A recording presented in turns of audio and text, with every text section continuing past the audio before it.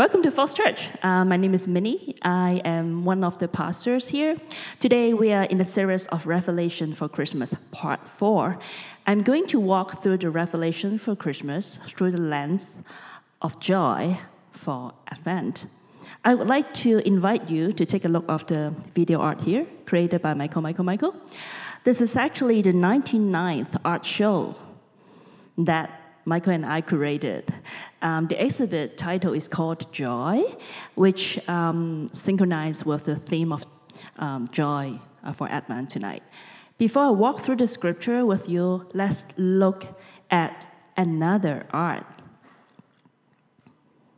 Yeah, that's the one.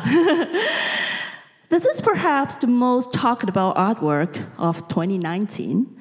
It's only 10 days left, so I guess it will be the winner. It's a banana, a conceptual work of art that tapes a banana with a duct tape to a wall. Maurizio Catalan is the artist, an Italian artist. He accomplished a great work rarely achieved by any other artist than Banksy, I guess. He created an art piece that provokes debate and discussion around the globe. So the title of this work is called Comedian. It debuts at Art Basel, Miami Beach, and sells for $120,000. You know what? A New York-based performance artist named David the Tuna ate the iconic banana right at the middle of the Art Basel and said, "It tastes good." So the banana art has got viral. It offers an ironic commentary on the society. So people around the world are aware of that absurdity. I saw some of my friends taped a banana to a tree, and many people tape themselves on the floor and imitate this art and post to social media to parody this artwork. I think this is phenomenal as an artwork. It's such a remarkable, extraordinary artwork that shakes the art world. But do we just look at its appearance? Maybe there's a concept behind this contemporary artwork. Should we appreciate the level of symbology and metaphor of this image? Why would the artist do this? What is he thinking about? What's the message behind the artwork? The artwork really reminds me of the scriptures that we're going to talk about, the book of Revelation. What's it all about? John is using apocalyptic symbols and biblical metaphor to describe and express the events, convictions, and the visions in the book of Revelation. The book of Revelation is an apocalypse of hope, joy, and love.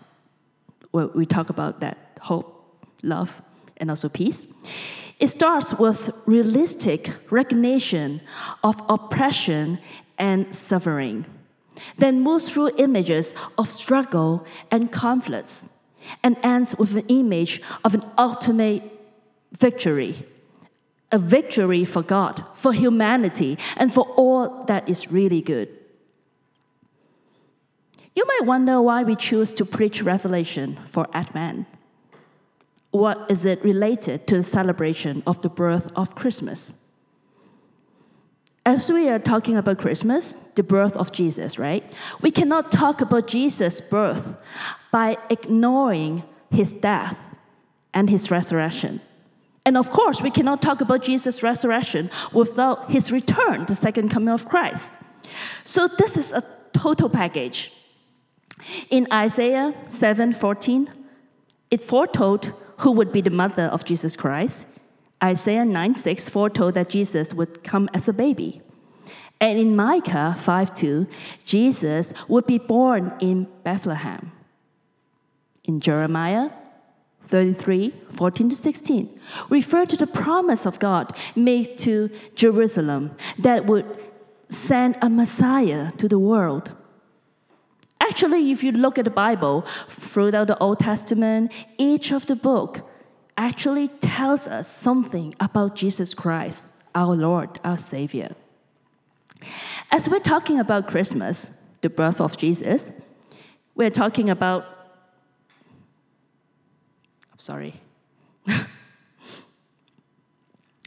the first coming of Jesus Christ. And then we're actually waiting for Christ's return. It is the good news of Christmas, past, present, and the future. We are part of the same sovereign event. So when Christmas draws closer and closer, we joyfully look forward to a celebration of Jesus' birth. It was a past event. We look back at the blessed event and rejoice in a promise fulfilled. We're so happy that, wow, God's promise is fulfilled. A Savior was born. We feel how people around 2,000 years ago felt. God's people waited in joyful expectation. And now, when we take time to reflect on what God has done for us, it is inevitable response of our souls is joy. So in Revelation 12, 1-6, let's look at the scripture.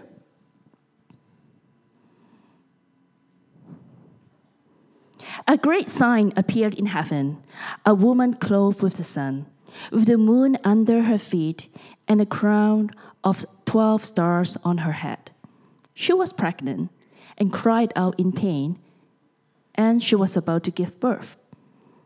Then another sign appeared in heaven, an enormous red dragon with 7 heads and 10 horns and 7 crowns on its heads.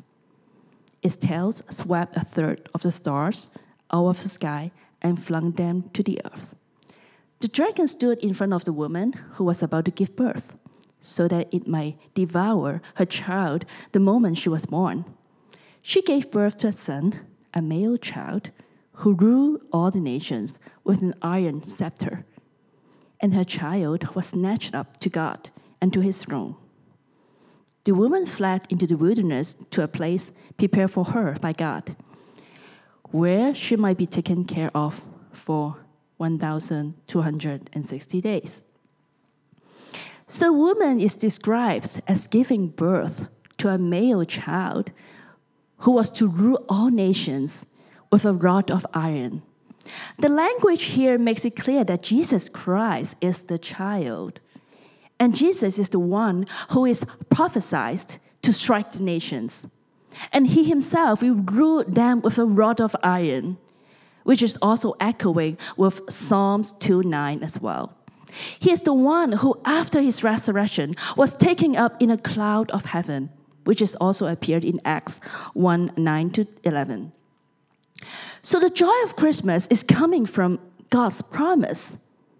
God had made a promise for everyone, and it was documented from the Old Testament all the way to the last book of the Bible, the book of Revelation. The joy of Christmas is coming from God, who so loved the world, and he gave his only Son to the world, so that whoever believes in him will not perish, but have eternal life. This is the promise from God. The joy of Christmas is that Jesus Christ paid the price for peace by coming to the world humbly in a manger, to serve us as a servant, and to live a righteous life, and to obey God's will. And then he go to the cross and die for us. That's the peace that was announced to the shepherds by the heavenly angels. That's the love by the work of Christ. And that's the hope, because Christ will come again. So while we are celebrating Christ's first advent, the birth of Christmas, the birth of Jesus, we are actually at the same time experience the joy of its fullness as Christ's second advent. So we are looking at the historical reality of the fact that Jesus Christ was born, and when Christ returns, he will bring everlasting joy to us, eternity. We're living in between the two advents of Christ. the first Advent and the second Advent. We have hope thinking of this eternity, the eternal peace. But while we're waiting for the second coming of Christ, we're living in a broken world with broken relationships, with all the sorrows and sufferings. We will experience death. We mourn and we will grieve. But the hope is that we'll finally restore our relationship with God. In Revelation 21, 1-8, let's look at the scripture. Then I saw a new heaven and a new earth, for the first heaven and the first earth had passed away, and there was no longer any sea. I saw the holy city, the new Jerusalem, coming down of heaven from God, prepared as a bride beautifully dressed for her husband. And I heard a loud voice from the throne saying, "Look, God's dwelling place is now among the people, and he will dwell with them. They will be his people, and God himself will be with them and be their God. He will wipe every tear from their eyes. There will be no more death, or mourning, or crying, or pain, for the old order of things has passed away."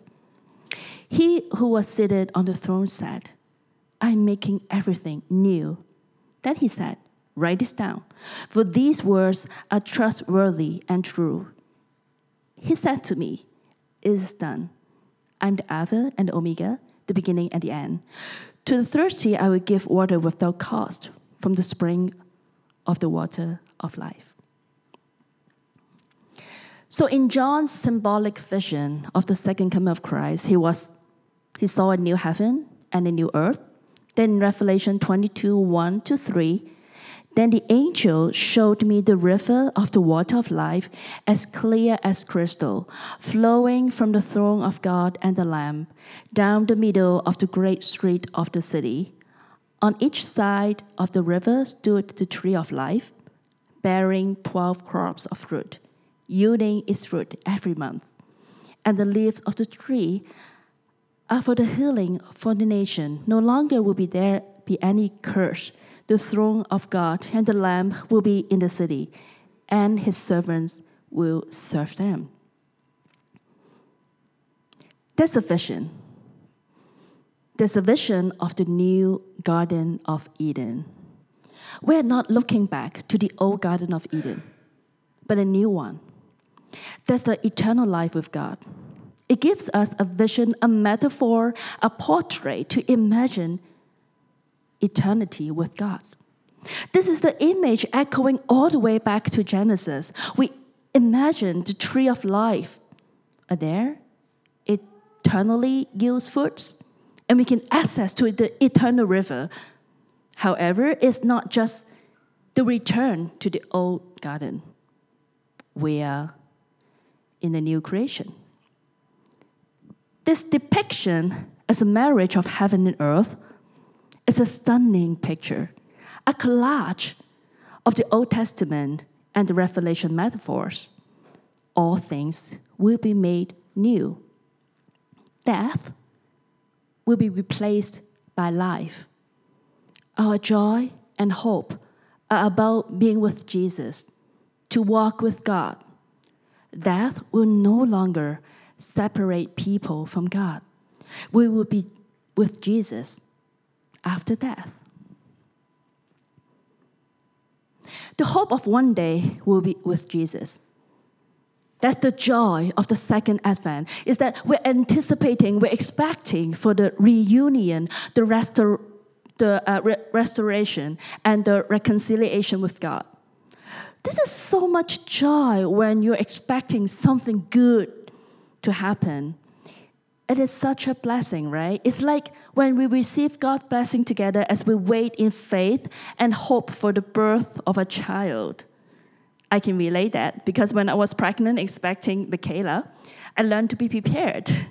I read books and browsed the internet and tried to prepare myself as much as I can for all that awaits, labor, life with a newborn, breastfeeding, raise a child, etc., etc. But no matter how much I prepared, how much I browse from the internet, there are certain things, there are uncertainties that I can never be ready for. But knowing that the Lord will provide and that He has a plan in it all, I'm saved. It's easy to want to skip the labor and the discomfort and jump ahead to see the baby. How great is that? But I remember that Michael and I were taking daily pictures on the same spots with the same post every day for almost like 200 and something days, 230 days maybe, every day doing the same thing. And on the third day after Michaela was born, I carried Michaela's in my arm and standing at the same spot with Michael and Michaela, so that, well, it makes everything so worth it. So after all the await, after all the expectation, and now I know I got this picture with Michaela and Michael. If I knew that I took this family photo after 10 months of pregnancy, I should have slowed down and enjoyed every moment, the precious time when I was pregnant. Don't need to be worried, right? But if we know the outcomes, we should have embraced the moment, but sometimes we don't know. It is because we are part of the sovereign plan that we should prepare a joyful heart. Prepare a joyful heart for the second coming of Christ. We don't have to worry because the picture is already ahead. We see the imagery. We see the images that what will be happen when there is the second coming of Christ. So during the season from Advent to Advent, we are not only taking time to prepare for the coming of our newborn King, but also awaiting His return. We should try to direct our moments of uncertainty to moments of prayers, to silent reflection for all of the blessings we've been given and could never deserve. We are striving to live life for Him with all our hearts, all our minds, all our strengths. The season between the first Advent and the second Advent is far more sweet than expectant mother. We yearn with excitement for the moment to come, and at the same time, we have new challenges, new uncertainties, new disappointments to face while we're expecting. With the expectation of what is going on to come, it will be all worth it. We should have trust in that. When we think about one day we'll be with Jesus Christ, when we think about that promise, there's nothing to worry about. With the awareness of what it is to come, the future reality, it will help us in our present life. Whatever the difficulties you have to walk through, like failed relationships, disappointments with the workplace maybe, physical sickness, financial issues, whatever happened in your life right now, it will be all right if we trust in God's promise that Jesus Christ will return. We are waiting, expecting Him to come anytime. We all know that God is good, so good. In His goodness, He allows rough time, tough things to happen. At the same time, He gives us the grace to walk through it.